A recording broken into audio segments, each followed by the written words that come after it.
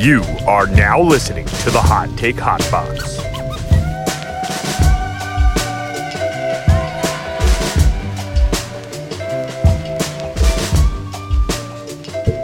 Ladies and gentlemen, Hot Take Hot Box. Matt McSweeney. It is April 15th? 15th? Yeah, April 15th.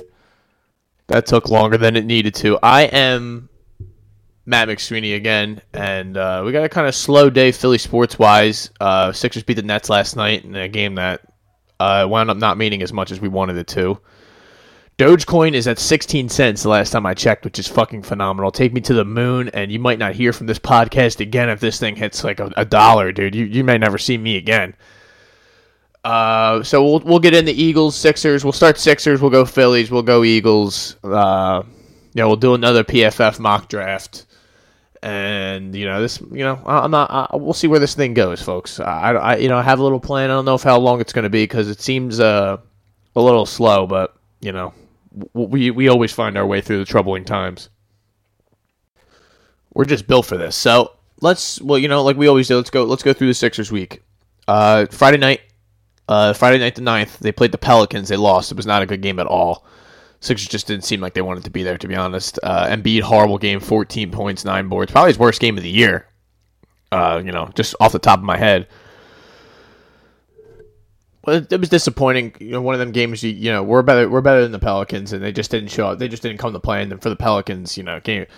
Now when the Sixers come to town, and when you're playing the Sixers, it's a big game. We're one of the best teams in the league. You got to bring it against us, and people want to flex their muscles against us, especially on ESPN, because that was the ESPN nationally televised game. So, a little disappointing, but in the grand scheme of things, it doesn't really matter. Honestly, you see me trying to bounce around. I didn't really want to say that, but it doesn't. It doesn't. We're not going to remember a Pelicans loss on a Friday night in May and June, Feels weird to say, but it's the truth. Sixers then absolutely torched the Thunder. Was never really a game. Embiid, 27 points. Korkmaz had 20. Jesus. It's a crazy game when Korkmaz has 20. He was hucking. Crazy Dwight Howard, 13 boards in 14 minutes. That guy cleans glass. Mike Scott got some burn with 13 points. I got to give him a shout out for as much shit as I talk about him. And, Seth Curry 1 for 5 from 3. Just the trend continues. The trend continues of him just sucking from 3. Ever since COVID. The COVID took all of his powers away. And Tony Bradley had 16 points, 14 boards. I mean, it's not surprising that the Sixers, this is a 4 game just road trip. But it's good to see that the Sixers, after that Pelicans game, just went and smashed two teams that are 100% below them. I mean, the Thunder are a bad team. They're 20-35, 13th in the West. Mavs are, 7th in the West? But they, I do not feel threatened by them whatsoever. I don't really see them as a good team. I know Big Daddy Zingod's been out with the, he hasn't been healthy in a long time, it seems like. So, they're not the Mavericks that are going to be the team that, you would see in the play. Not the best version of the Mavs, I should say. And I don't really care. They're not that good. And we don't have to see them and we don't have to worry about them. But it is fun to watch Luka play. But I feel bad for him because it really, he does. You can just tell he has no help. They smashed the Mavs, smashed the Thunder. Embiid had 36 in that game. I had him for a double-double on a random bet on a Wednesday or Monday night. Whew, man, I gotta get my days straight, dude. You see me? I don't even know what day it is. What's going on, dude? Just in here. I'm in the lab grinding, folks. This is all for you. This is all for you. Last night's Nets game was, billed beforehand to be a huge pinnacle game in the Eastern Conference and in the NBA. We were going to find out how we stack up against them. Even though Harden's hurt, it was going to be good to see this KD, Kyrie, how do we match up against the star-studded Nets? And what it wound up being was just, a shell of the Nets versus the full-strength Sixers. And the Sixers had to sweat it out until the very end.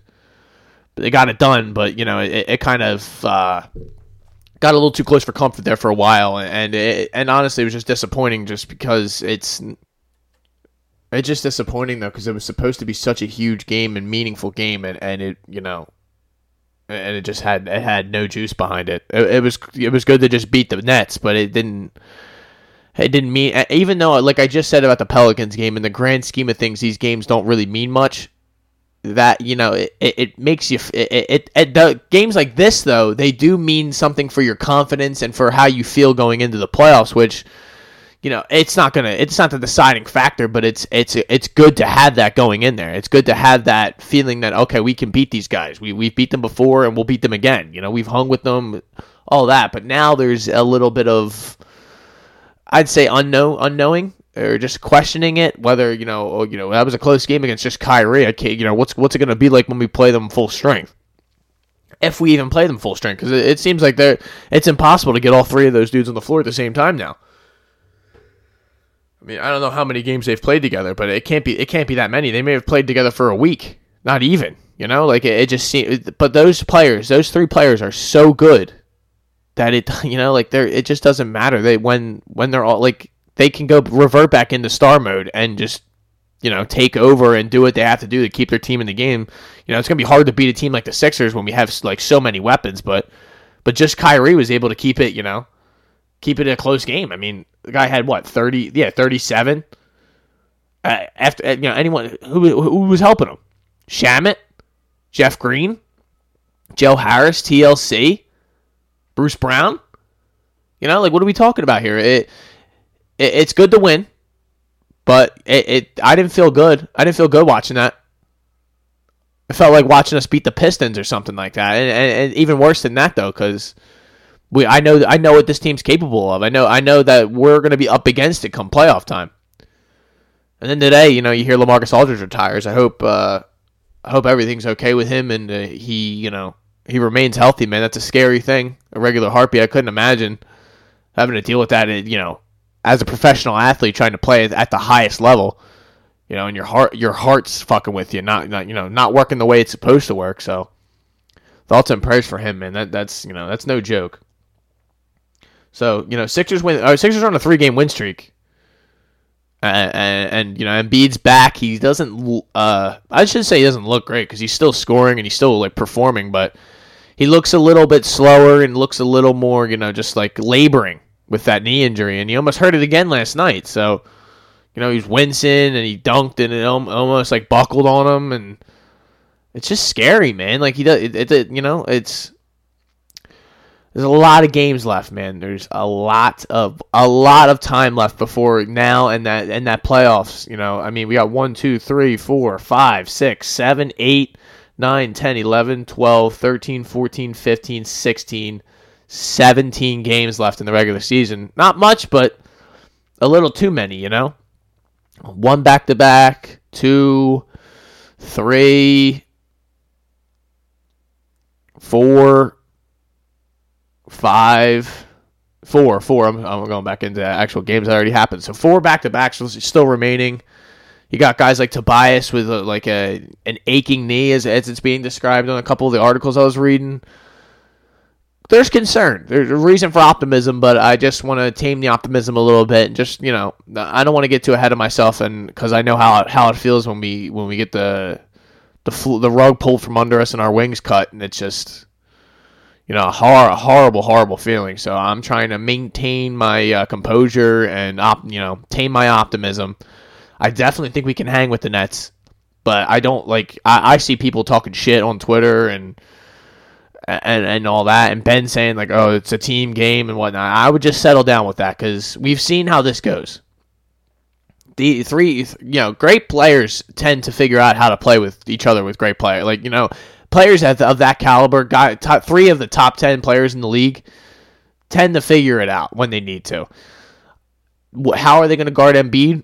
Yeah, that's a question. That's a problem. But eventually, I imagine they're going to double team him, and it's going to be on someone else to beat the Nets. And we're, like I said before, we're going to wind up having to trust a Korkmaz or a Seth Curry, Shake Milton to make shots when it's all on the line. And It doesn't make me feel good, but we're gonna have. That's what we have. That's what we need to do. It's what we're gonna need to. We're gonna need to trust these guys. These are fucking big components and parts of our team and huge reasons for our success. You can't back away from them. You can't. They got you here. They got you to the dance. You got to trust what got you to the dance. So Sixers upcoming week. Looking a little forward. They got a home game on Friday night against the Clippers. I imagine that's ESPN nationally televised. We got a shit ton of nationally televised games. And then they have the weekend off.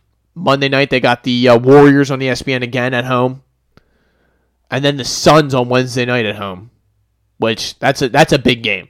These are a couple big games here, folks. I mean, not Warriors not so much, but they still if Steph Curry's playing, then they're a live dog. Is the best way to explain it, because they don't win the way they should, but when you're playing against that bad motherfucker, man, you and you can get got any given night.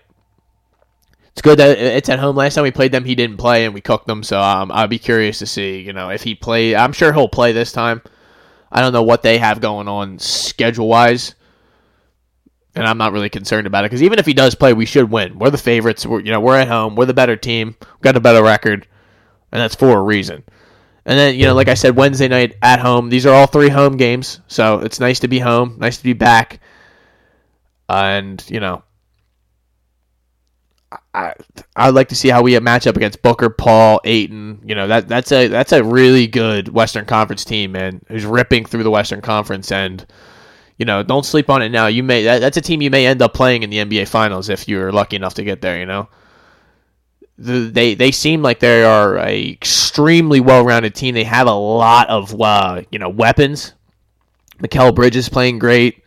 Jay Crowder, Cam Johnson.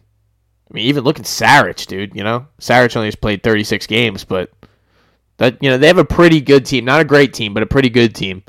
I think we're better, and I'd like to see it happen. I want to see how we match up.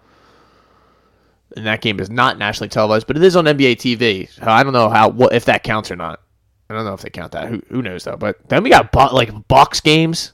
We got 2 Bucks games, back to back in their house too. One's a Saturday afternoon game on ESPN, and the other one's a Thursday game on TNT. So Sixers are going to be littered on national TV all over the place, and they got some guys who are banged up. So I'll be curious to see where they fit in some time, some rest time. It's good to have that Saturday, Sunday off. Then they get that, maybe they rest some guys for that Warriors game on Monday. But who knows? I'm sure they'll be waiting for those back to back for Wednesday night against the Suns, and then they turn around the very next night and play Thursday at the Bucks. So they have to travel to Milwaukee. That's concerning. But so I imagine you'll find, I don't know what they would do with Embiid in that situation. If he would sit, I don't know if he would sit either game. Maybe he plays the Suns game, sits the first Bucks game, and then would play the Saturday afternoon game. But that's why the guys get paid to make those decisions and figure it out. It's all about the playoffs now, man. So I don't want to be pushing it in regular season games against the Suns and Bucks. We got to get these guys healthy. We got to, manage their health and just get them to May. Get them to the end of May. Get them into the playoffs. And let's go from there, Let's see where we're at there. So now, since the last time we talked, the Phillies were 5-1. I want to say. I just want to refresh my my old memory here. Yeah, they were 5-1. They had only lost one game to the Mets. They were cooking. The offense had just exploded the day before, and they were in the process of, I believe so it was their first road series, and I was curious to see how they play on the road. They went and played the Braves and Mets, and they had themselves a week, folks. They went and reversed course. They went 1-5. So now they're back up to even 6-6. The offense has been disappointing, to say the least. I mean, they're getting blanked by everyone, and it's concerning because they're playing the same team. So it's the division's just beating each other up back and forth.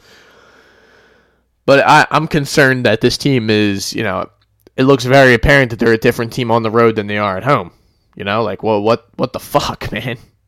What the actual fuck? And today their game gets canceled. You know, they were supposed to play the Mets in the afternoon, I want to say, and it, you know, it got rained out and postponed. So we'll see what they do with that. But 5-1, dude, 5-1 start, and they go to 1-5. Let me just run down some of these games. I mean, 8-1, offense nowhere to be found. Fucking Charlie Morton, Zach Wheeler got titted up, you know, against a team that he just faced. You know, 5-4. Then they get their only win of the week, 7-6 on the Alec Boehm not touching home plate, which he did not touch home plate, but they could not get a conclusive call of it, I guess. Which, I mean, I understand. I guess sometimes you got to stick with the call at home, but it looked. I mean, everyone from, you know, what night was that? Fucking Sunday night. I mean, everyone after that game, even Phillies fans are saying, "Yo, bro, he did not touch home plate, man. He just didn't." You know, and hey, man, we'll take the calls where we can get them, because without that call, we're fucked. We probably don't win that game. We probably wind up blowing it, like we wound up blowing that Mets game the very next day, Tuesday Mets game. Barely could get that run in against Trevor May, man. You know, like I'm not a big fan of the guys starting at second base in the extra innings, but I understand why they do it, because it does speed the process up. The whole reason they're doing the doubleheaders or the 7 innings, because they don't want to be there. Like, they don't want to be, I guess, you know, want to save these guys like energy and their like longevity, and speed up the whole game, you know, because apparently that's always the talk is, you know, how do we make this game quicker for the kids, the youth, which that has nothing to do with it. People just think baseball's boring in general. If you speed it up, it doesn't matter. They don't like the sport. So just keep the sport as pure as you possibly can for the people who actually enjoy it. You stop trying to market to people you're never going to convince, and you're never going to get them as fans. They're never going to watch on a consistent basis. Just my 2 cents, folks. But rough week for the Phils, dude. Just a rough week that, you know, I kind of just went on a little tangent about that guy on second base, but, you know, it is what it is. Like I said, I understand it, and they get swept by the Mets, you know, essentially, because they didn't get the chance to come back today. And 4-3, which was that game, 4-0, 5-1.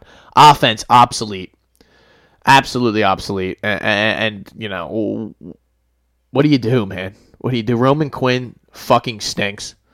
Adam Hazley got put on the restricted list for personal reasons, and they don't even know if they're going to see him again this year, which is what Joe Girardi said when they asked him. He's just like, I don't know, because, you know, it's a personal thing. You don't want to speculate, and I hope everything's all right with him.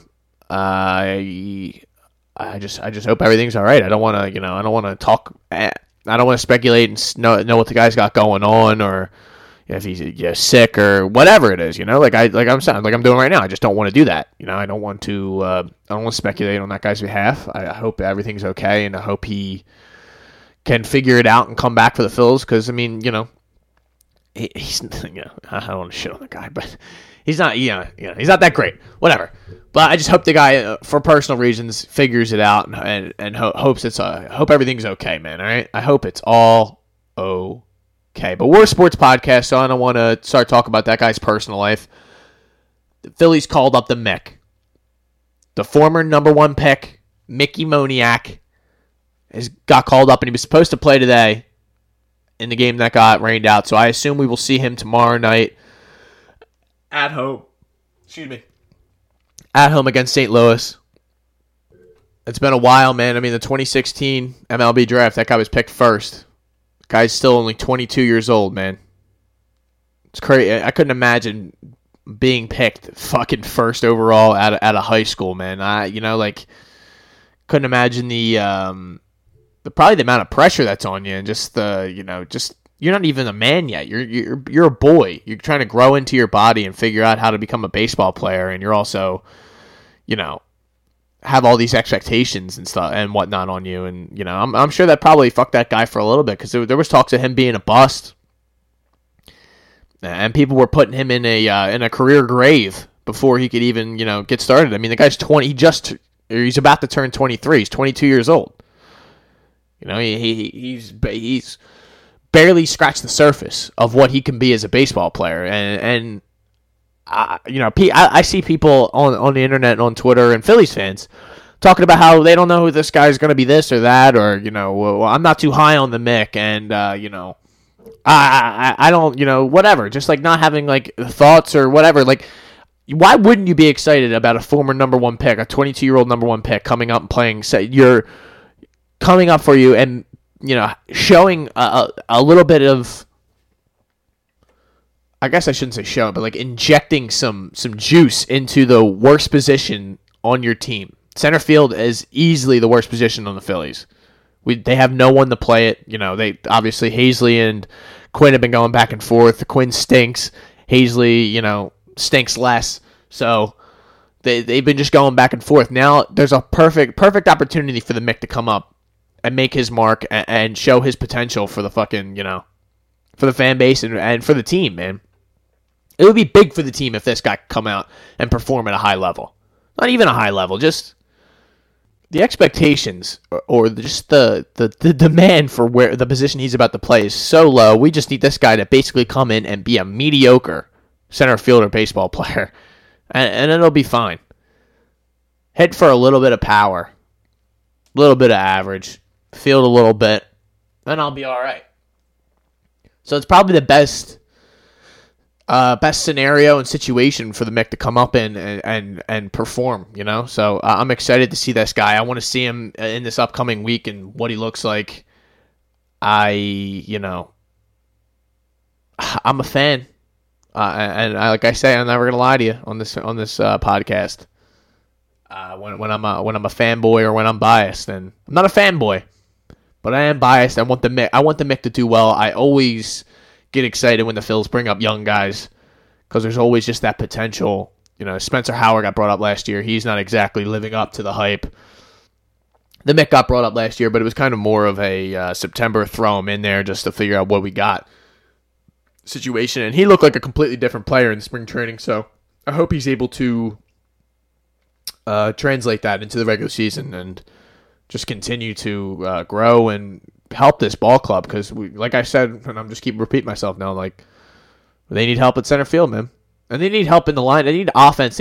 Somebody needs to spark this offense and get it going. Bryce hasn't exactly been on fire to start the season. Reese kind of cooled down a little bit, but he's still doing his thing. Bohm is the man. He's still, he hits the ball hard, man. Doesn't exactly hit for home runs and power all the time, but he does hit the ball hard. Hits at the gaps.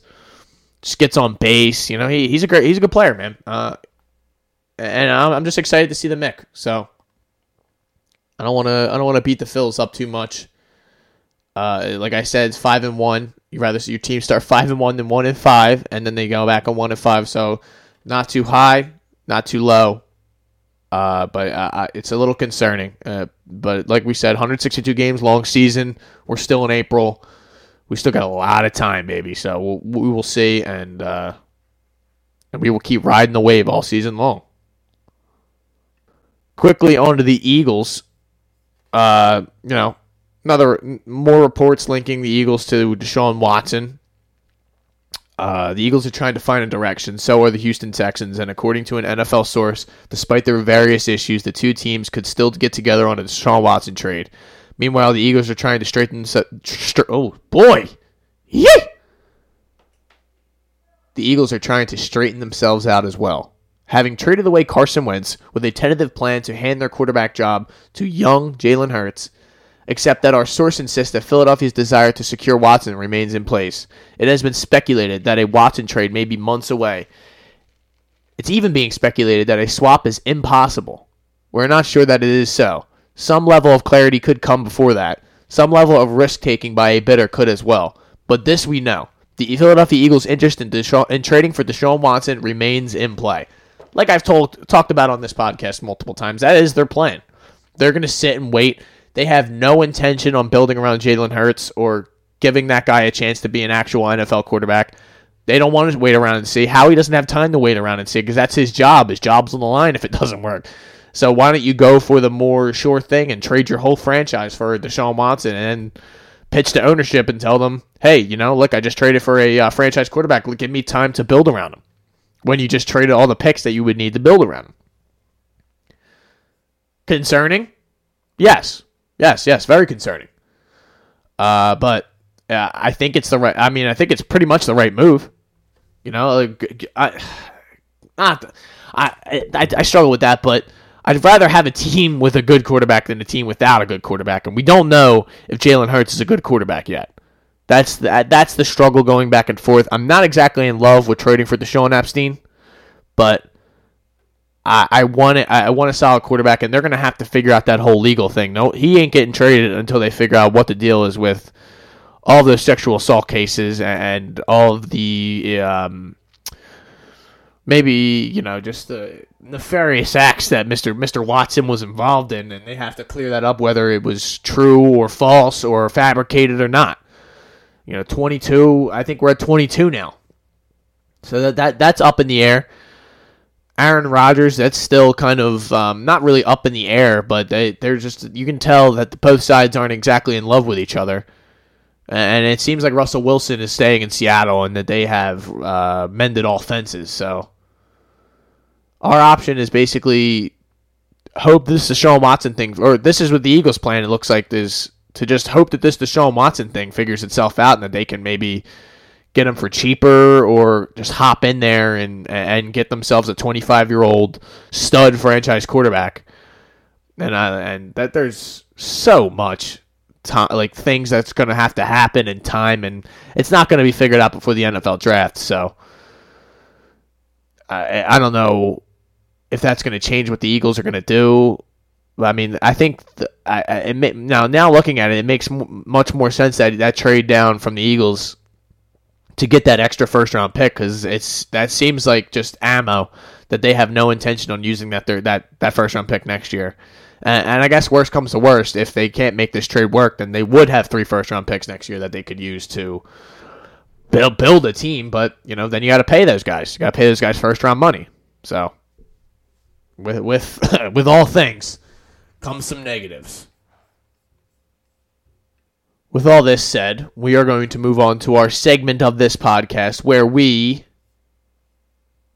do another mock draft. And the Eagles still picking at 12 here in these mock drafts. We're going to do a live one right now on the PFF simulator. Shout out to PFF. And we are going to see what we can do for the Eagles, or what's going to be available at 12. We do this each week. I think we did this last week. I don't know. Actually, don't remember. I know I did it. I know I've done it once. And, I just like to see what what comes up in the simulator and what we, what's going to be available for the Eagles. What could we possibly get? So let's start at the top here. We got Trevor Lawrence going 1, who says, who everyone's coming out and saying that he's not exactly, it's not life or death here with football, and he could walk away and be fine, which is very concerning. If that's your prodigy and that's the guy that you want to, build your franchise around and build your future around it. If he can just walk away at any time, that's a little scary. If he just doesn't like what's going on, he just decides, I'm fucking out of here. This shit's bullshit. So obviously Lawrence going 1. On this, they have Fields going 2, which I don't think will happen. It'll probably be Wilson. And then Wilson going 3, which would happen if I assume. Well, you never know with those fucking 49ers, but I assume that that's figured out, that it's going to be Wilson, and then maybe Mac Jones, maybe not. PFF Simulator has Mac Jones going 8 to the Panthers, but they just got Sam Darnold. So they got Wilson, Chase, Pitts, Sewell, Devontae Smith, Mac Jones, Patrick Surtain. Number 10, they have Trey Lance going to the Cowboys. Interesting. Christian Barmore going at 11 to the Giants. And at 12, the Eagles. Available here is Micah Parsons and Jalen Waddle. I would be over the moon if either one of those were available. I would hope that they would select one. And in this draft, I am going to select Jalen Waddle, number 12 overall from Alabama, who was the best wide receiver on the team last year before getting hurt going into this year, which opened up that slot for Devontae Smith. Asante Samuel Jr. is available here in the second round which I will take him there, and that's usually as far as I go. Because after that, it is an absolute crapshoot for me, and I don't get paid to evaluate these guys, so I don't spend much time doing it with the voice crack. So, why waste the time? Let's see a couple names that are going to be here. Jamin Davis, Ronnie Parkins, Jamar Johnson. I pick him every time because I just love it. I looked him up the one day, and I remember watching him in the Ohio State game, and great safety out of Indiana. We'll see. So, again, why don't we run another one real quick while we're here, right? Fucking YOLO, man. Because if the Eagles are able to end up with a choice of Jalen Waddle and Micah Parsons, however you want to say it, that sign me up, man. That trade makes sense. Then we did good. We did a great job. They got Justin Fields going 1 here. I think it just fucking is so random on this thing. Penei Sewell falls. I would pick him right away if he fell to us. So it goes Fields, Wilson, Lawrence 3, Micah Parsons 4, Pitts 5, Surtain 6, Jamar Chase 7, Trey Lance, Devontae Smith, Elijah Vera Tucker at 10, Christian Darrisaw at 11, which would make no sense why Penei Sewell would be the third tackle off the board. But I would pick him there. Waddle still there. Sean Slater. It would be Sewell then Waddle. So, the last couple times I've done this, it seems like the Eagles are going to end up with a player that I deem as a great player. I just hope that Howie, decides to pick him and doesn't pick a Pac-12 guy or an edge rusher or whatever the jokes and stereotypes are, because he always does it. He always tries to go outside the box and pick the guy who he thinks is better than, and what the consensus everyone's saying he won't agree with and whatnot. So I'm trying to keep an open mind. I don't have much to say other than that, though, because it's a slow week. And I don't waste your time, folks, on this podcast. When I'm doing this one, especially the Philly sports one by myself, I don't want to fucking sit here and jerk you off. I'll get the thoughts out. I'll get everything out. 32 minutes. Watched WrestleMania this past week. The triple threat match was great. After that, the Kevin Owens match was good. I didn't really watch Saturday. I watched more Sunday. The Nigerian drum fight was interesting. Borderline racist, I thought, but, whatever. And that's it. WWE can always does some borderline racist shit, but, no one ever says anything. Because I think it's just so fucking assumed by now. But, hey, maybe I'm looking too much into it. Hey, maybe that's just me. But that'll do it for me. That'll do it for the Hot Take Hot Box. My name is Matt McSweeney. I don't want to waste your time.